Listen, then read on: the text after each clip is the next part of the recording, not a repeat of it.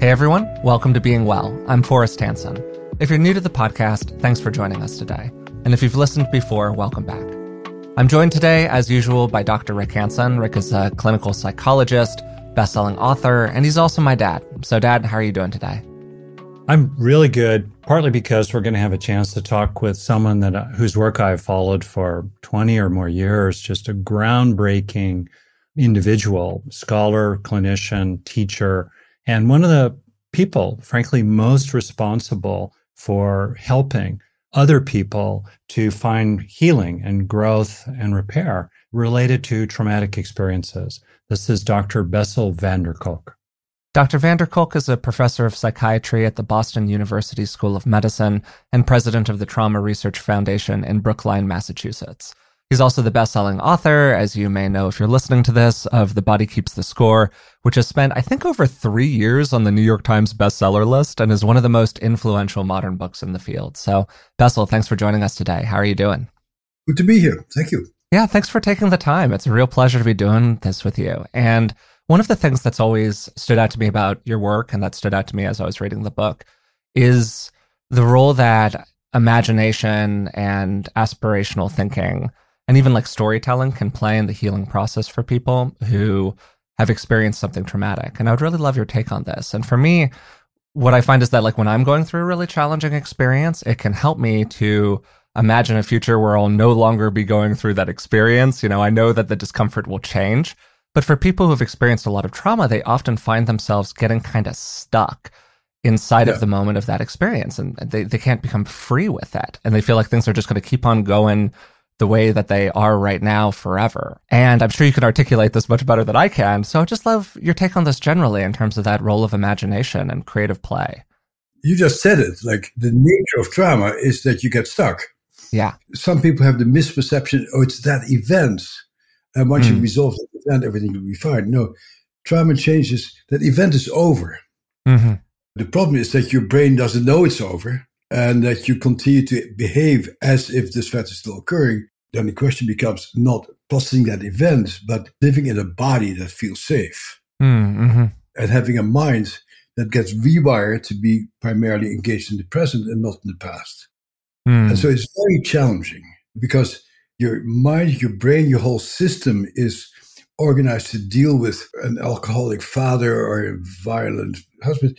You don't really have the capacity to think about anything else. To some degree, you could define trauma in many different ways, but also as a failure of imagination. And so a very important part of therapeutic interventions need to be to really open people up to new possibilities. And to my mind, that's increasingly an experiential piece. Psychotherapy is important. It's important to have somebody who validates your story, who helps you to understand what's going on with you. Very important part to find language for yourself. But understanding why you're messed up doesn't make you less screwed up. So, oh, now I know why you're screwed up. Which is quite helpful because once you know why you're screwed up, you might be able to think, oh, but maybe if I do that, I may feel better. And so the job of healing is really your own job. And when you try to recover from trauma, you need guides, coaches, but at the end, it's up to you. I just came off a podcast to say, so Dr. van der Kolk, why don't you prefer behavioral control? And my answer was like, I can barely control myself, let alone my own life is tough enough. Limited intervention, yeah, totally. So my job is to help you to find your way of leading a life. Your life is different from my life, and your talents are different from my talents, and your resources are different. So it's all a question of what it is that you will help you to be fully alive right now. And very important part of that is open up people's imagination. Because if you cannot imagine something, it doesn't exist. In order to change your life, you need to imagine other possibilities. Yeah. And I think a very important part of being a therapist, a therapeutic intervention, is to actually create opportunities for people to explore their creativity. One of the things that has most struck me about your particular work is how creative it is. and how you, in a kind of parallel process yourself to what you're helping people do, have been willing, really more than I think any other major figure in the field, to draw on different forms and modalities of various kinds, psychodrama here, psychedelic assisted therapy there, many things in between. That's been really quite remarkable. Very simple. I grew up in a fundamentalist family. My parents were very smart about fundamentalists. And from a little kid on, I go like, hey, Gerd, there's not only one explanation. Just because you're born in this village over there and everybody believes what you believe in doesn't mean that you're better than people in India who grew up in a different village. There are many ways of doing it. People have always tried to deal with trauma. And in every community, you find interesting healing practices. Right. Healing practice that you may apply in Gola may not be particularly good in New York City, you know? And so you need to really see what do people need within the cultural context that makes sense to them. Right. So to engage imagination as this creative, reparative act, that involves agency. That involves, as you say, taking that initial responsibility for oneself, which is, of course, as you well know, really alarming in the beginning often for people because it was actually that agency sometimes that was punished and traumatized when they were young. Right. What have you seen about helping people light the pilot light, as it were? So there's many different ways of doing it.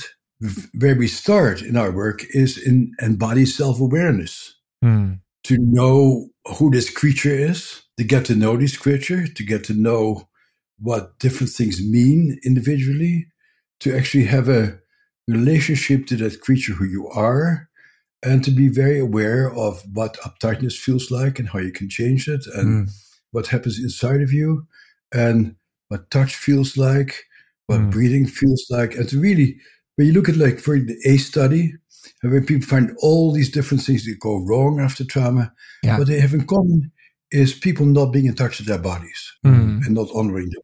So they take drugs and they starve themselves and they don't sleep enough and they do all kinds of stuff. That a sign of disrespect for your own body.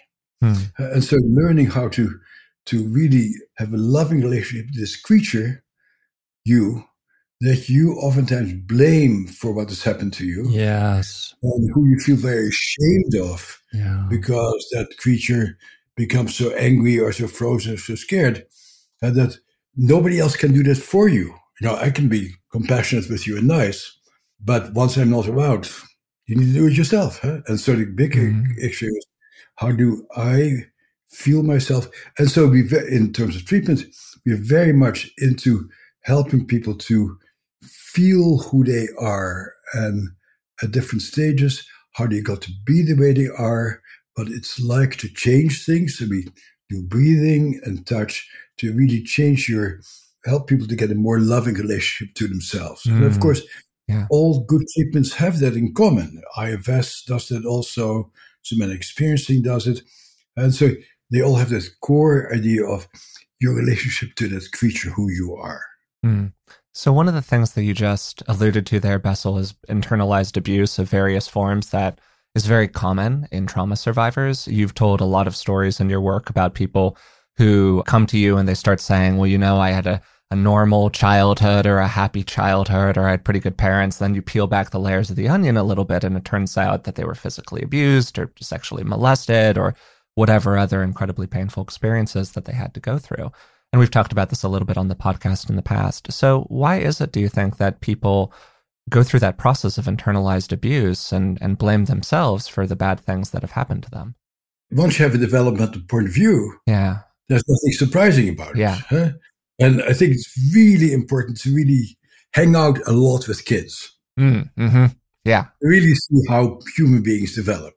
And so a little baby has no idea where it is and who it is.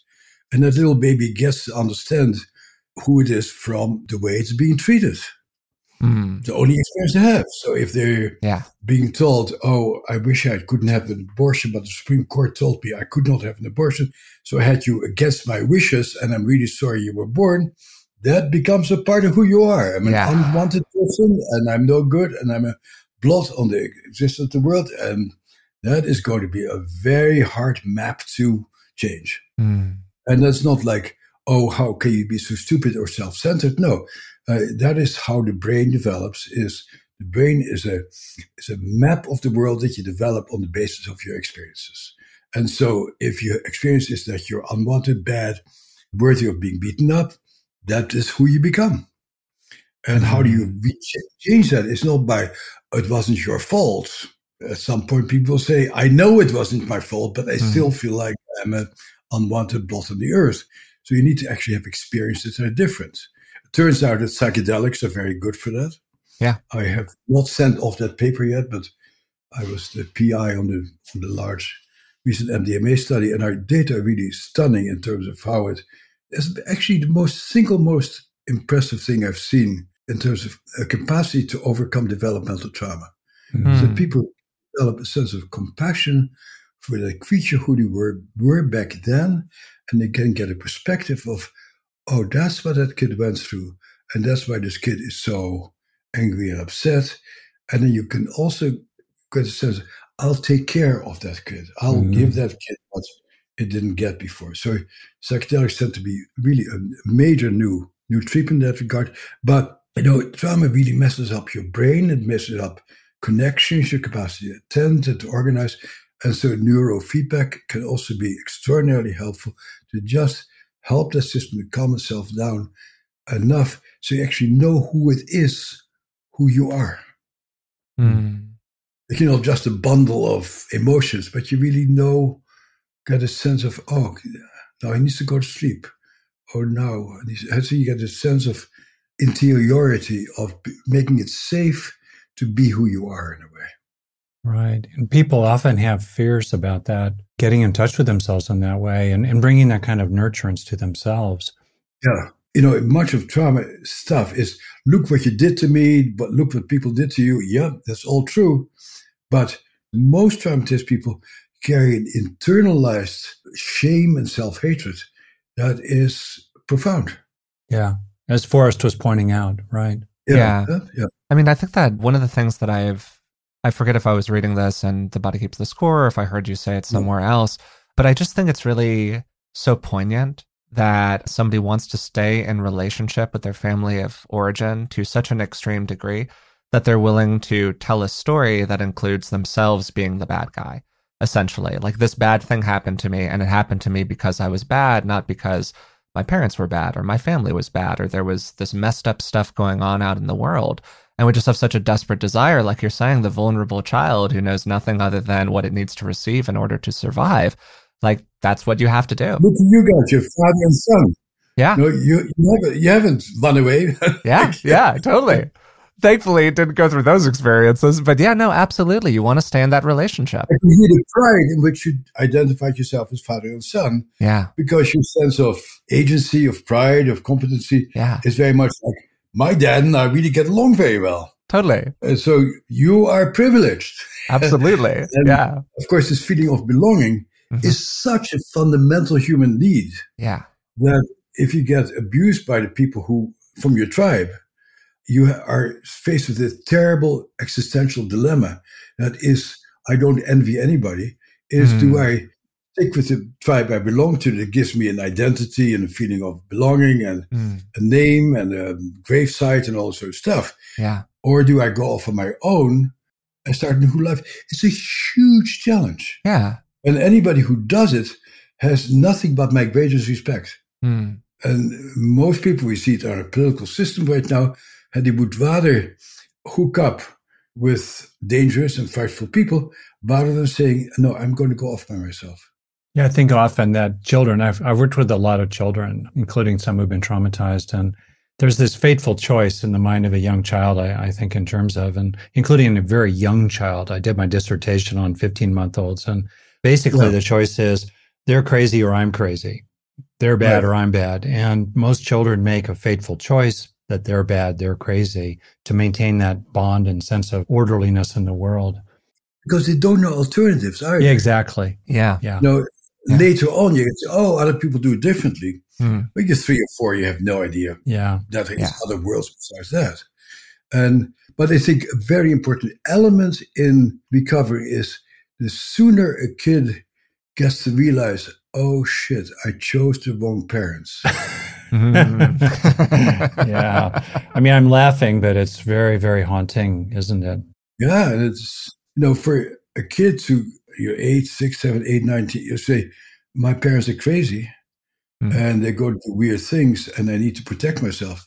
That's a very hard, major issue to conclusion to come to. Is that I'm here by myself and I just need to keep myself under control while all this terrible stuff is going on around me. What a challenge, And indeed, essentially about creativity, Yeah. a lot of people become very creative in solving it. They become creative by cutting themselves. Yeah.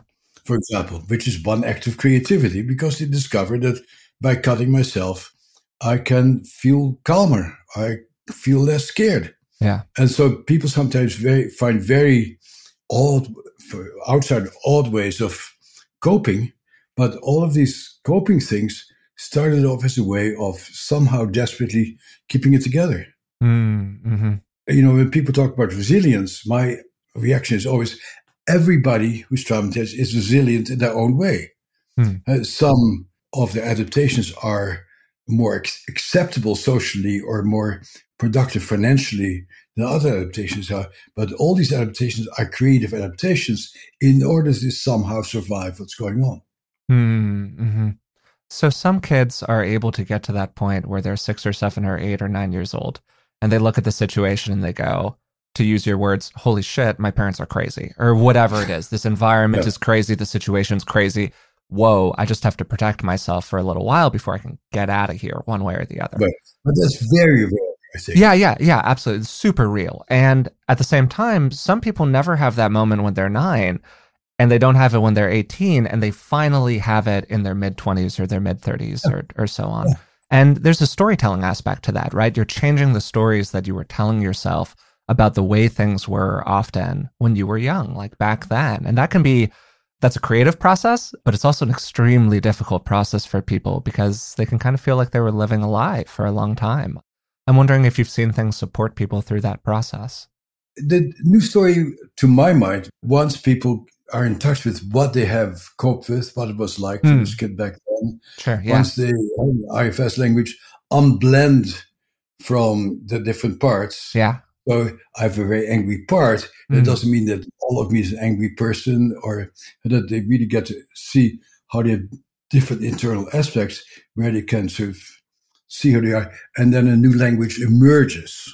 I would not focus on let's change the narrative. The narrative automatically changes as you gather more knowledge of basically things that were unacceptable or intolerable before. Yeah, the way things truly were. So the big question in therapy is, how do you help people to tolerate feeling these feelings? Yeah, absolutely. That's where yoga comes in, and body work and psychedelics and neurofeedback. Those are all ways of calming the system down so people can allow themselves to know what they know and to feel the feelings that they have and to begin to reorganize themselves. And then the new language will emerge. You've been a real proponent of whole body approaches, and forgive my terminology here. And I mean in a sense that goes beyond mindfulness of the body, but actually engages expression of the body as a creative, imaginative act that's holistically integrative rather than fragmenting, because obviously fragmentation is such a painful consequence of traumatic experience. So, and I just kind of wondered if you got any pushback against those approaches, especially when you were innovating them in the beginning, and or what you've seen about these kind of whole body integrative approaches. People say all the time, oh God, he's really gone off the deep end now. I've heard that for 40 years. Yeah. Oh my God, he's doing tapping. Oh my God, he's really gone off the deep end. Then we do research and we publish in a good journal, and then people still don't believe it. Oh God, he's doing yoga now. Like, being who I am and thinking how I do. I'm always surprised how quickly people come to a closure that what they do is the answer. But they obviously know that it isn't the answer. Yoga isn't the answer. Yoga can sometimes be helpful. EMDR, sometimes extremely helpful. Not the answer for everybody. Like it's really about exploration. And I'm always surprised how quickly therapists become religious about one particular method. Mm-hmm. I had a moment of truth like that very briefly in grad school, and I was learning all these different theories. And I basically asked the question kind of naively. I was like a little kid saying, does the emperor have all his clothes? What? And I said, basically, how do we know which one is most effective? Psychoanalysis, cognitive behavioral, Rogerian, family systems. And the person said basically, oh, it's more like a matter of faith. You choose your faith and then you invest in it. And that's where you take your stand. I thought to myself, there's something really wrong here. Hopefully, I don't want to be disparaging about it, but hopefully we have moved out of the jungle into becoming somewhat scientifically oriented. And so I think my unique contribution is that I can't think of too many other people in the field. I've always had a research lab, and I've always tried to study each method that I engage in. Yeah. Like one of my favorite methods is psychodrama, a particular form of psychodrama which I write about. I've never been able to get it together to have enough money or the protocol to study that. But if I could, I would. Yeah. And I'm very happy to be part of the psychedelic studies. So I'm not only a person says, wow, psychedelics are great. No, what's great about it? What works it? For whom it doesn't work, for whom it doesn't work. And I'm always somewhat disappointed that most of my friends are mainly pushing their own methods and not saying, well, it works for some people, but doesn't work for others. Yeah. And that's the beginning of becoming an adult, is to know that one size doesn't fit all. Well, I love that line for starters, Bessel. I think that's a fantastic line. And we had the pleasure of having Stephen Hayes on the podcast, and we talked about ACT. And one of the things that he mentioned was that he really dislikes rigid ACT people, as he described it, in terms of like people who are rigidly committed to one way of doing it. He's like, no, I don't want anybody to be a rigid ACT person. It's a tool in the toolbox. And you can use the tool if it works for people. And if it doesn't, use a different tool. And then so tied to that, there's been, as we've said a couple of times during the conversation already, a ton of research on psychedelics recently. We had Albert Garcia Romeo from the Johns Hopkins lab on the podcast to talk about psychedelic-assisted therapy for smoking cessation and addiction in particular, but it's been studied for a whole bunch of different things. And alongside all of that research, there's been a lot of like breathless kind of public conversation about the possibilities inherent in psychedelics. Do you think that there's an alignment between the hype that psychedelics are receiving and the actual like research findings right now? Or do you think that people are getting a little breathless about the whole thing? Like, what's your take? What I tell my colleagues and friends is that we are in this wonderful innocent phase of honeymoon. Yeah, for sure. We had the innocent phase when we first invented PTSD and everybody talked to everybody else who was doing things and nobody had the answer because there was no money yet. And as long as there's no financial reward, people can be honest. Yeah. At the moment, there's grants at play, and if you get your office in the basement or get 5 offices on the top floor of the building, money is always a piece. Once money gets involved, which is about to happen in psychedelics, the place usually gets beaten up. And I'm not very optimistic about the future, actually, because the research through MAPS that we're doing, we have had no side effects. Really? These are powerful drugs. Yeah. People are very, very painful lives, horrible lives. And basically, people across the board have done extraordinarily well.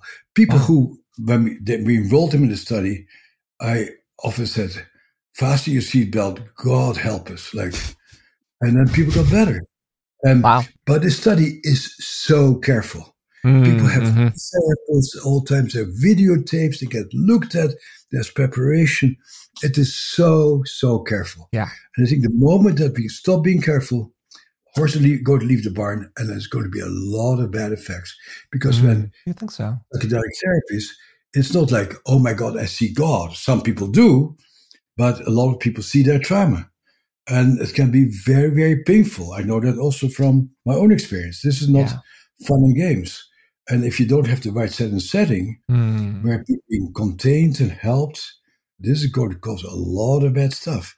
And so Dublin and other people are really working very hard on how can we manage and control it. But it's going to be a major challenge. So is your concern, Doctor, just so that I really understand what you're saying here, that people are going to hear essentially, oh, this is a panacea, it's a miracle drug, and they're going to consume it in a setting where they shouldn't be without proper supervision, without really thinking about it ahead of time, getting good psychological support, and that's going to lead to some problems with people. Am I saying that back to you correctly? Yeah, there's one way of putting it.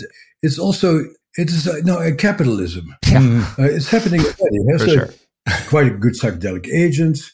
Actually, I helped Phil Wolfson to run CAP trainings, ketamine-assisted psychotherapy. Very exciting, very interesting. We do see some very painful experiences there, actually. But right now, you can actually go on the internet and buy 800 milligrams of ketamine without anything, without a prescription, and say people just take it. That is horrible. Don't blow your minds unless somebody's there to help you to put it together. That's so well said. And I just want to right here mention, people can go to your website, besselvanderkolk.com. And among other wonderful features there, you have a collection of published papers that I've looked at, including, I believe, at least one that had to do with MDMA assisted. Yeah, but the big paper that is my paper, I have not sent off yet. That's great. Cool. Yeah. But at least we're moving in that right direction. So people should go to your website to take a look at resources there. The studies have been done up to now. Many of them are sort of DSM oriented because you need that in order to get approval from the FDA. Yes. Yeah. But of course, the DSM is a completely non-scientific instrument, and these are the diagnostic categories used in psychiatry and psychology these days. So people study those categories, but they're really non-existent categories. They don't tell us anything about them. Oh, let's get into that in a minute. I love this. All right. and so then people say, oh, it works on the serotonin system. Now we understand it. No, nobody is studying mental processes. Right. Nobody studies what gives people a sense of self, what gives people a sense of understanding me and others. Those are not serotonin issues. These are very complex mental phenomena that I've studied quite a lot of. I was sort of student of Piaget about mental processes that happen. And the mind has sort of disappeared out of our field. Do you really think that's true in the domain of clinical psychology? Because there's a tremendous amount of research about mental states and traits, including sometimes their neural correlates, but very often even without that physicalized reference. There's some research being done in that direction. It doesn't get funded very well. And we have a lot of speculations about neural networks and mental processes, but they have not, in no way, shape, or form been nailed down. And what people find is not it's that particular chemical or that particular brain area.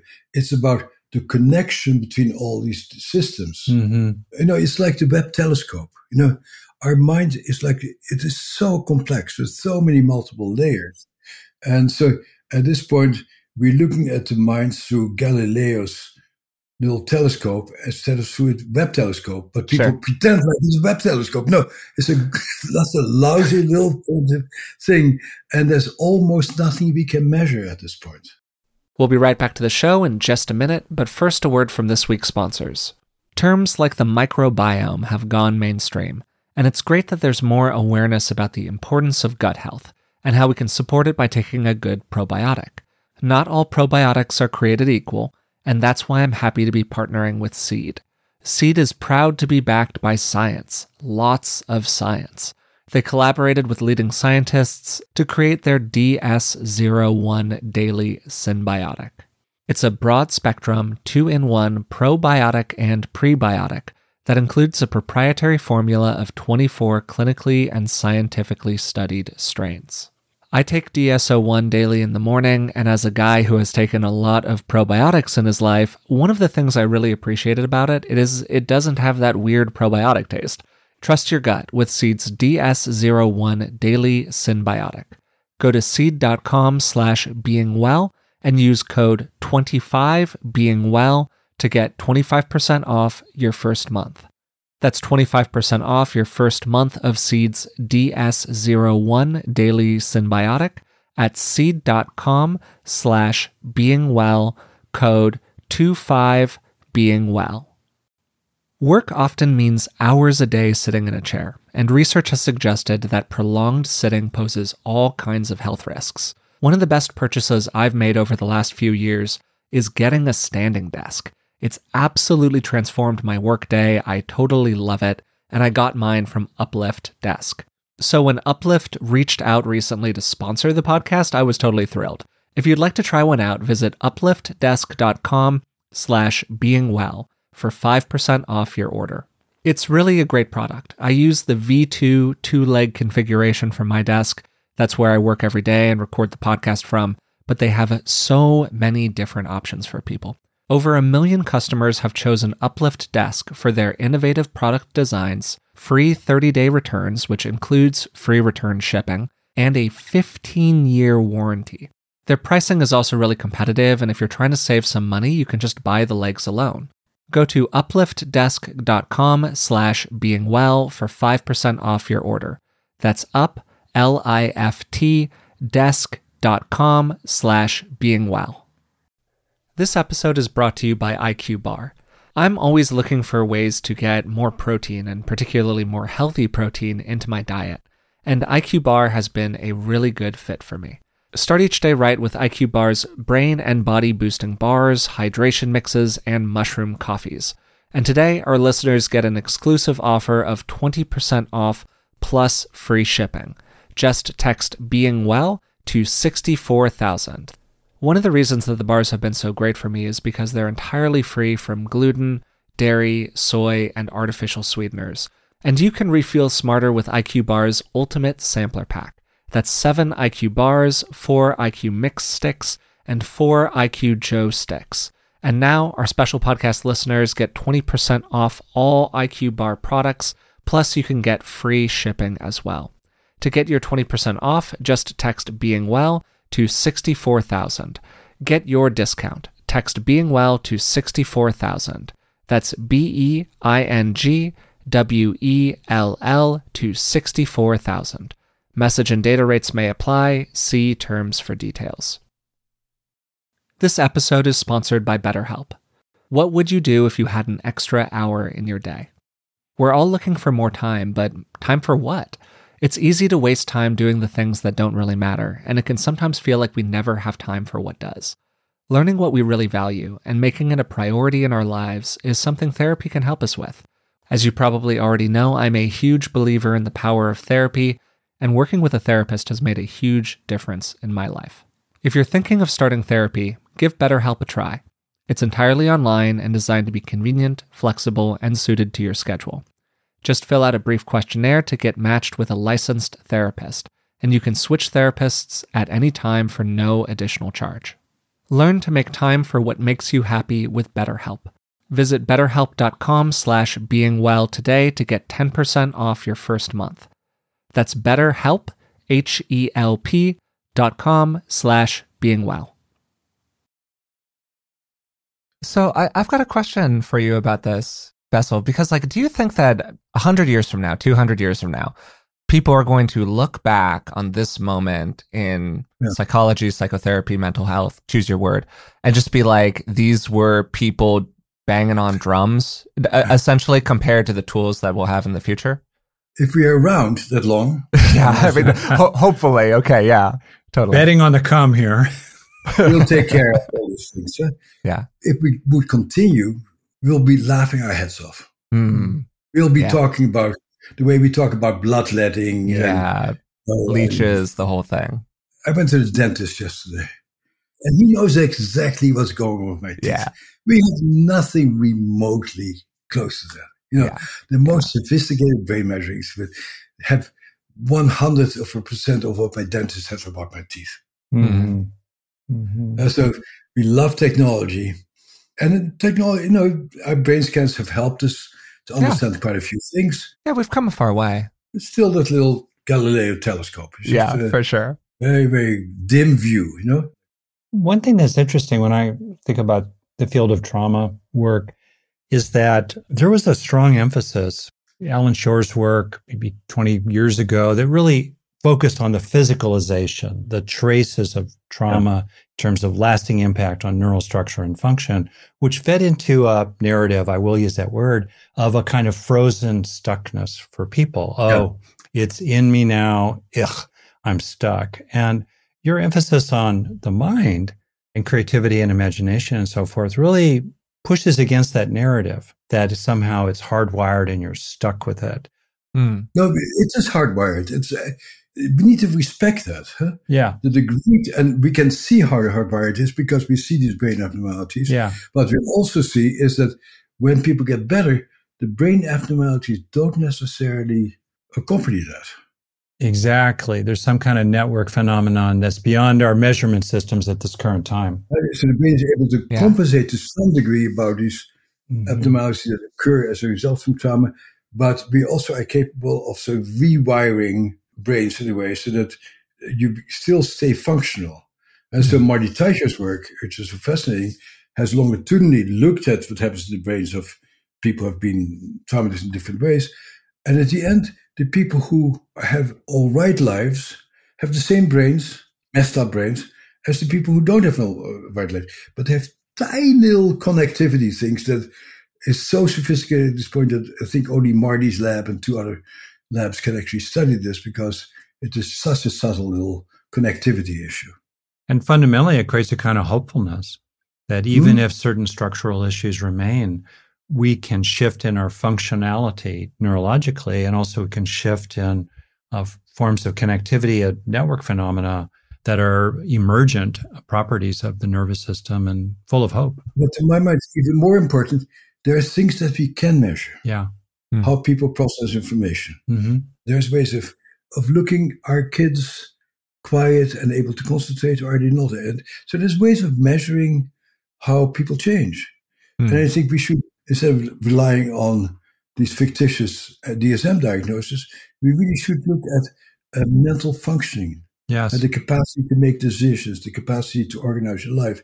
And they generally don't get studied much. I know. Sense of self, well-being. Yeah. Sense of you, how are we connected? How do you feel safe with you? How do we stand up to you and still have a relationship with you? You know, those are pretty damn important things, you know? On the one hand, it is true. There's a tremendous amount of research in the psychological journals about the mind, thoughts, feelings, different capabilities, the development, the cultivation of traits like mindfulness or self-compassion on the one hand.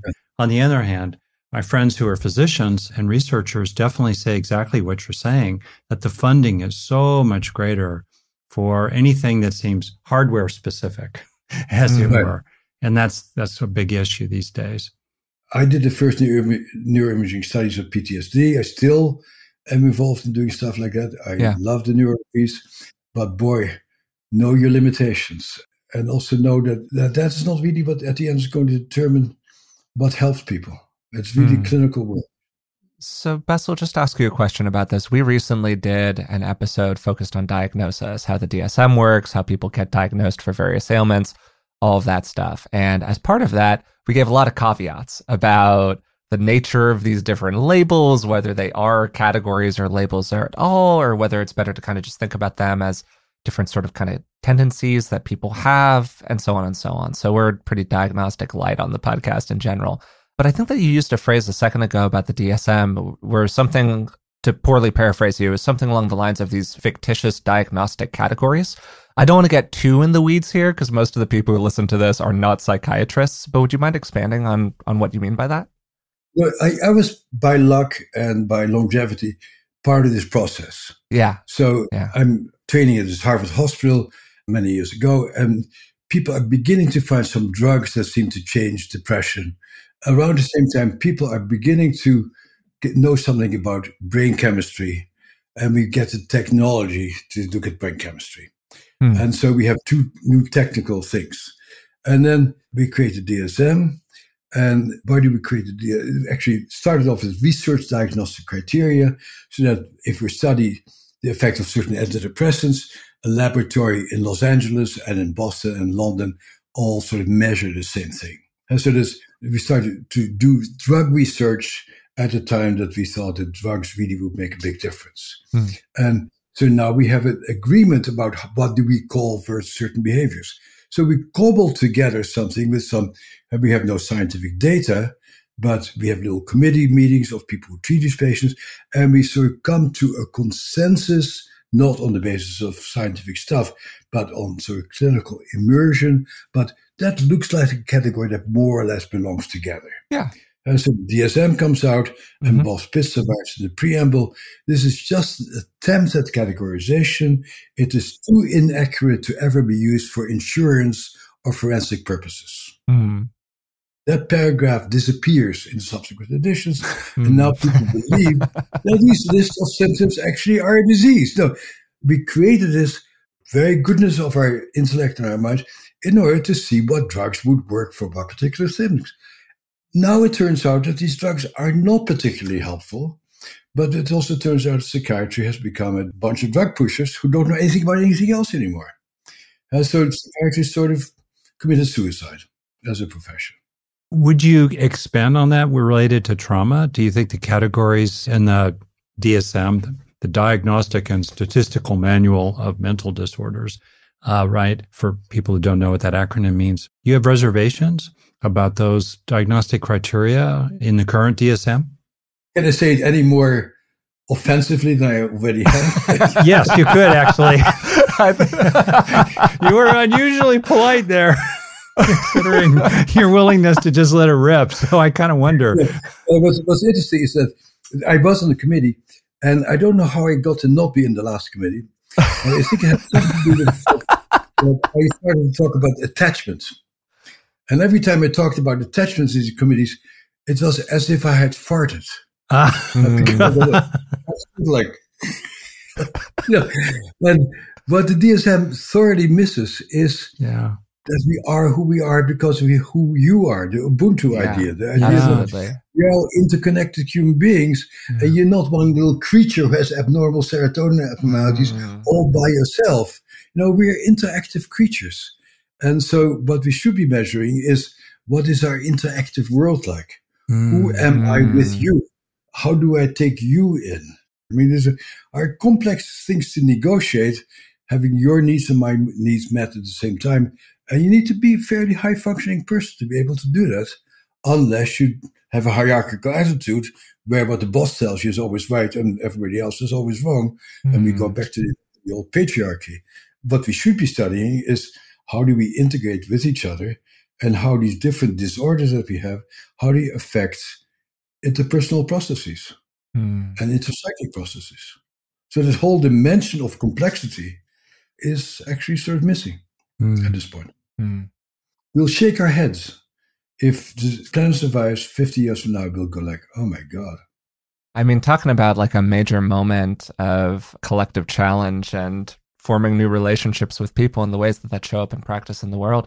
We've all been through quite a bit in the past couple of years with the pandemic and immense social division associated with it. And one of the things that you've said in the past is that sometimes with certain kinds of collective forms of trauma, they can be easier to weather in some ways because they happen in relationship. We're all going through the same thing. We all understand that it sucks. An example of this might be 9/11 in the United States. Like, oh my God, we all witnessed this thing. I'm not a fan of this collective trauma thing.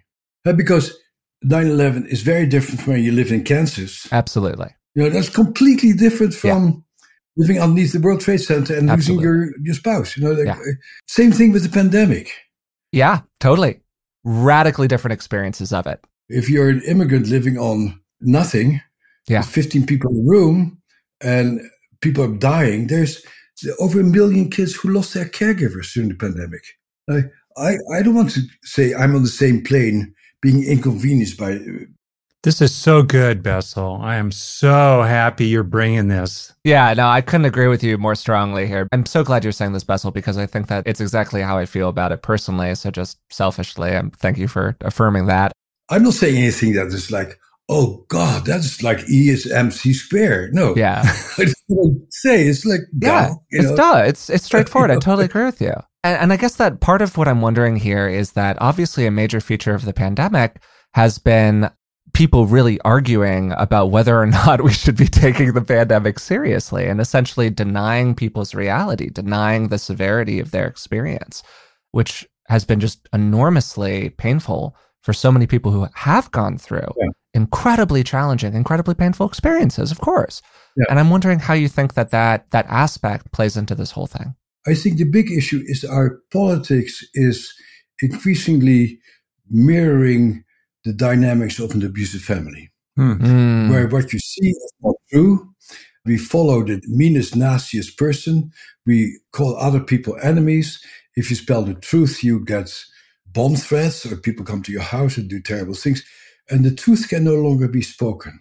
And I think that I ascribe the success of my book to the fact that our society is replicating an abusive family right now. Yeah. And that people are really trying to see some light because it resonates with so many people because they grew up like this. And my sense is also that people who adopt these lies and these alternative realities, the only way I can see how people do that is because they come from abuse. And so when the previous president threatens people and tells people to kill each other, they go like, oh, that's just like my dad. And my dad was a very powerful guy. I want to become just like him. So we are really reliving the abuse in our political systems. And is gross inequality in society bad for people? Duh. You need my advice on that. Like, I'm not an economist, but it is bad for people.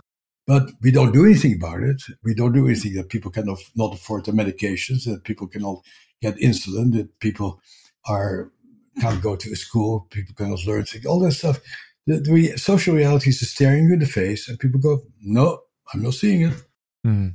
One of the things that I've been engaged with is the beginning of formation of very, very large international coalitions of people organized initially around themes of compassion as a way at the heart of it all to acknowledge suffering and mobilize effective responses to suffering and its causes, its structural, persistent causes. And one of the things that has struck me a lot is that I have some business background, is that people who are business people will compete fiercely at the street level, but cooperate intensively at the political policy level. They will pool hundreds of millions, billions of dollars internationally a year toward maintaining profit and power. And yet it's the opposite for many, many pro-social organizations. They will be very friendly, casually, informally, but they almost never pool resources at scale that's large enough to actually make a significant difference over time in things, for example, like child poverty rates.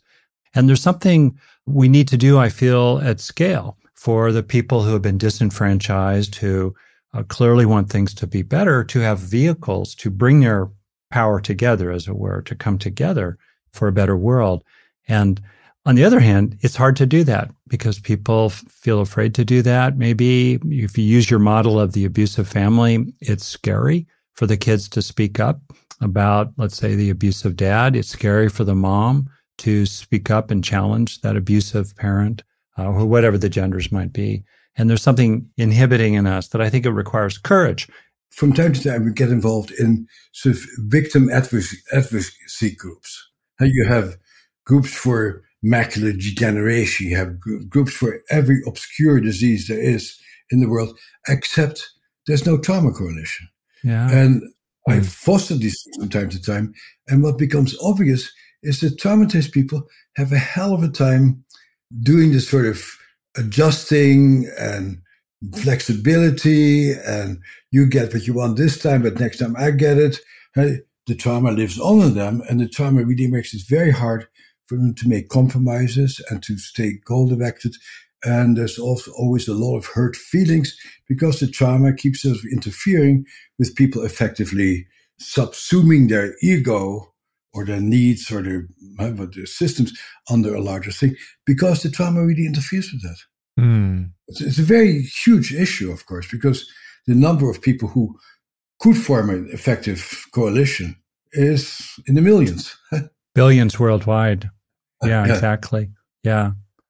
What I see as kind of like themes in this conversation that we've been having so far is that we have this rigidity on the one hand, this kind of frozenness, this stiffness, hierarchical structures, authoritarian structures also sometimes have this rigidity inside of them. And then on the other hand, we've got this flexibility, imaginative processes, ways of seeing the world in a new light. And as you were saying for a second there, Bessel, people who have been through very, very difficult experiences, as we've said over and over again, have a hard time moving into those more flexible, imaginative spaces for a whole bunch of different understandable reasons. They were unsafe, they were punished for them, whatever. What have you found tends to support people in like initially resourcing themselves to be able to engage some of those processes or take on some of those interventions? Well, I go back to this resiliency issue, is that everybody finds ways of surviving. Yeah. And I started that. How have you managed with this? Then you come into another really interesting observation, is that most of the great changes in the world for the better have been made by traumatized people. When you read the biographies of Isaac Newton, for example, oh my God, what horrendous childhood he had. So he escaped into mathematics. Oprah Winfrey, Nelson Mandela, Bishop Tutu, now on and on and on. If you come from trauma, you also come from a position, hopefully, where you say, the world cannot continue to go on the way it is. And if you come from a really enjoyable family, and maybe you guys, you hope to change the world, but you don't. If you come from a nice family, there's no urgency to change the world because you'll be okay anyway. Yeah. Pressure isn't the same. Trauma is also a tremendous impetus to change the world. For example, after the Second World War in Europe, one damn world war after another, killing millions of people, they said, we need to have income equality. We need to have social security. And Europe totally changed as a result of the Second World War, following Roosevelt's hope for America. Too bad Roosevelt died too young, so he never got to implement in America universal healthcare, universal education. But those ideals came as a result of the Second World War, of people saying, man, we are just committing suicide. We cannot go on this way anymore. And of course, in America right now, we are in some ways committing suicide. And I wonder when we're going to wake up and say, guys, we are killing ourselves. Do you think that knowing that, just like knowing that story of the ways in which people are able to persevere and overcome and create powerful things out of those experiences, do you think that that helps them? Or do you think that more of like a felt experience is necessary? I think I see a lot of people, and I see it in my world also, who really use their own trauma to become altruistic and to try to change school systems and mental health systems. But you need to be in touch with it. Yeah. And as long as you say, oh, this person is just crazy, they're starving themselves and they need to feed them, or this person is crazy, they mutilate themselves, and don't understand what this is for, then you will condemn people and you will not open it up. But if you start celebrating, like, wow, you learned that starving yourself makes you feel calm, what else can we do so that you can actually keep your body alive and feel safe at the same time? But as long as you don't understand what this is about, people tend to be punitive. And our society is very complex. We see amazing compassion side by side by amazing punitive systems. Our society is still flexible enough and hopeful enough that in the midst of all this stuff that's happening, there are thousands of people and organizations who are really doing amazing things. Yeah, the thing that has struck me in America, I grew up in the 60s and 70s. I saw tremendous, powerful social change, environmentalism, civil rights, women's rights, gay rights, so forth. And then it kind of petered out or stalled out. And one of the things that I've come to realize is that the personal does not necessarily translate to the political. What I mean is we've also had, I think, a lot of development of psychological mindedness. There have been some excesses there, but when you name people like Oprah Winfrey and others, there really have been a lot of Jack Kornfield we talked about just before we started. There have been some good developments. And meanwhile, we've seen the rise of authoritarianism in America, and a third of the country thinks that an authoritarian sociopath is a really good idea to put in charge. What? And it just does seem to me to underline the point again that to translate the personal to the political at scale, the scale we're talking about, we need to have these millions of individual, wonderful organizations and people coalescing around some common cause and pooling their resources together in some meaningful way that's sustainable toward that common cause. To me, that's the X factor that's really necessary for major lasting change.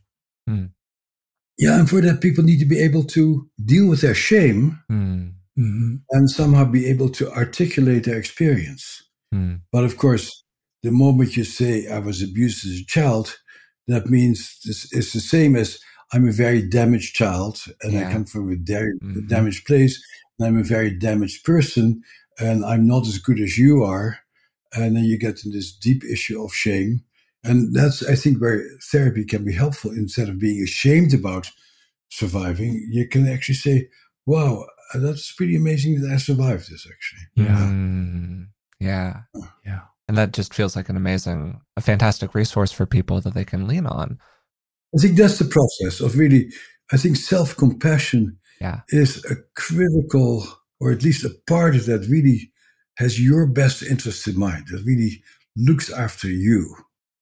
Yeah. Well, I think that's a fantastic note to just end our conversation today on. Bessel, thank you so much for doing this. It's been a real pleasure to talk with you. And I'm just really enjoyed where we went during this conversation. We talked about so much that I didn't expect to talk about, but it was just thoroughly fantastic to be with you. Keep up the good work. It's great. Thank you. Thank you.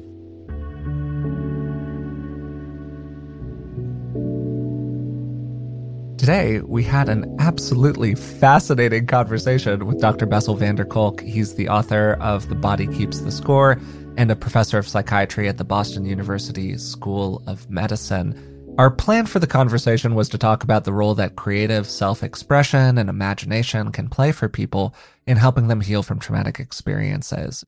Because as we talked about with Bessel, one of the major features of trauma is stuckness, where people get trapped in a moment that has passed. And in many ways, they continue to relive that moment throughout the course of their lives. And it becomes a kind of prison that really affects and dictates and influences so many other aspects of a person's life. So one of the most powerful tools is actually our imagination, the capacity to see things in a new light, to envision a new way of being for ourselves and maybe for the communities that we're a part of.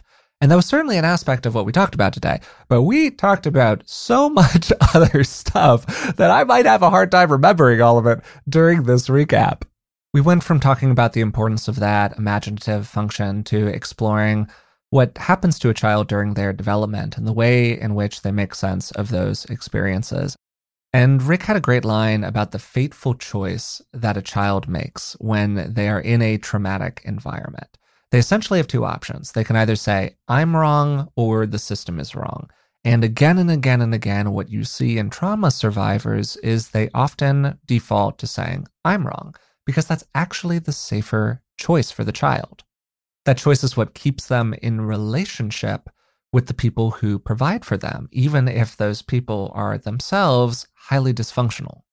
And this is what leads to various forms of internalized abuse. Two really common forms of internalized abuse are that the person blames themselves for what happened. You'll see this in survivor groups with phrases like, well, I was a willful child, so that's why my family did what they did to me.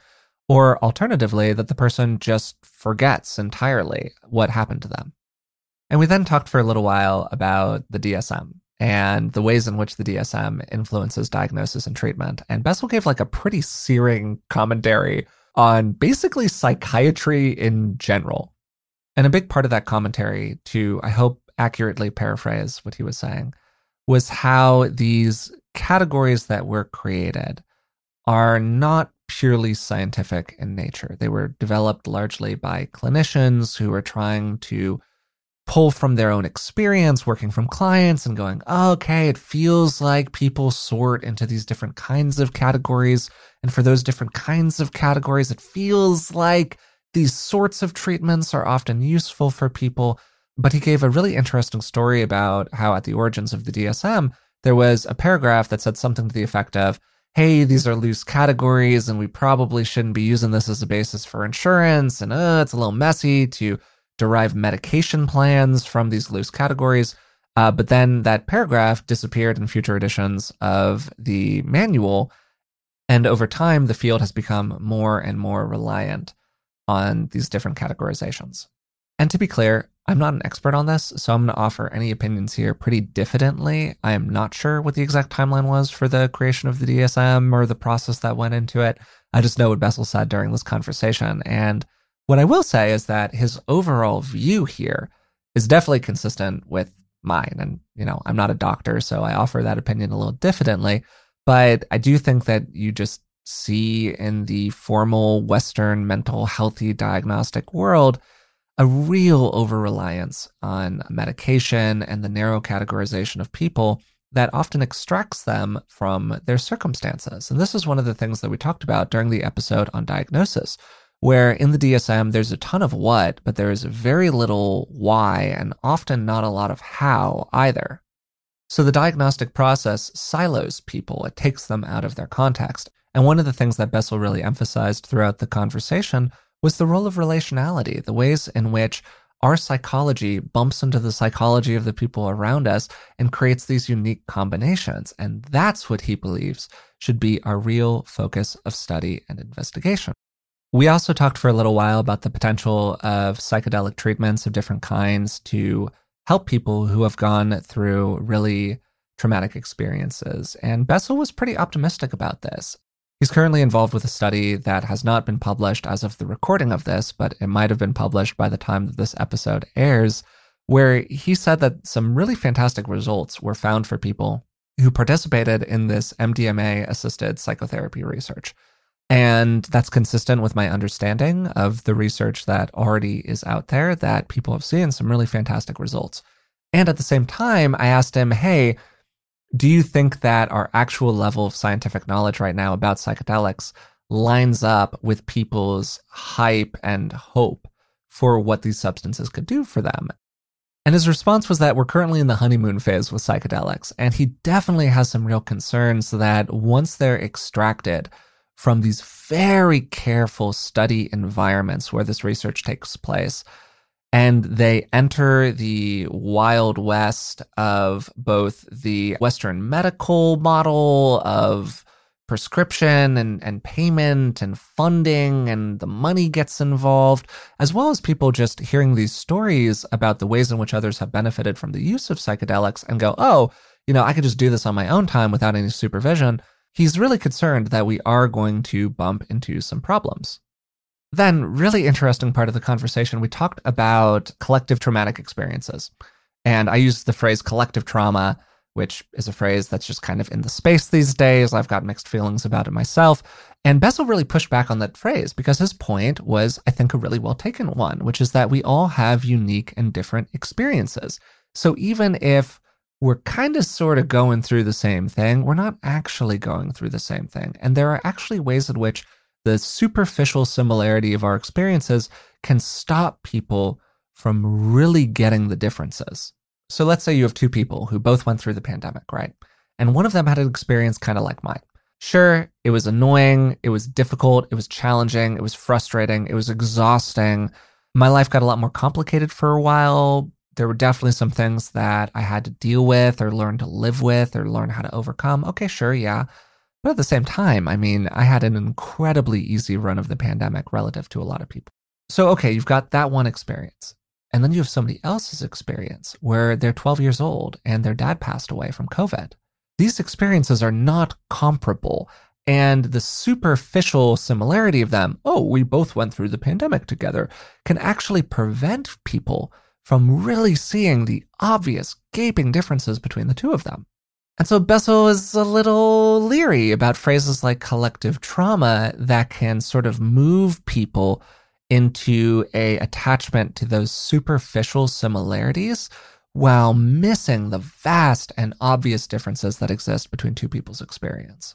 To highlight a couple of specific interventions at the end here that Bessel alluded to, one of the things he brought up over and over again was the role that compassion plays, particularly self-compassion in this whole process.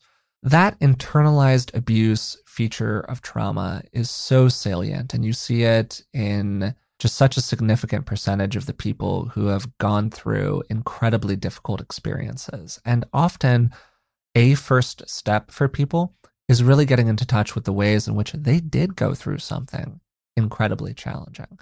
And they did persevere, and they were able to make it to where they are now. And that all alone is itself an enormous accomplishment.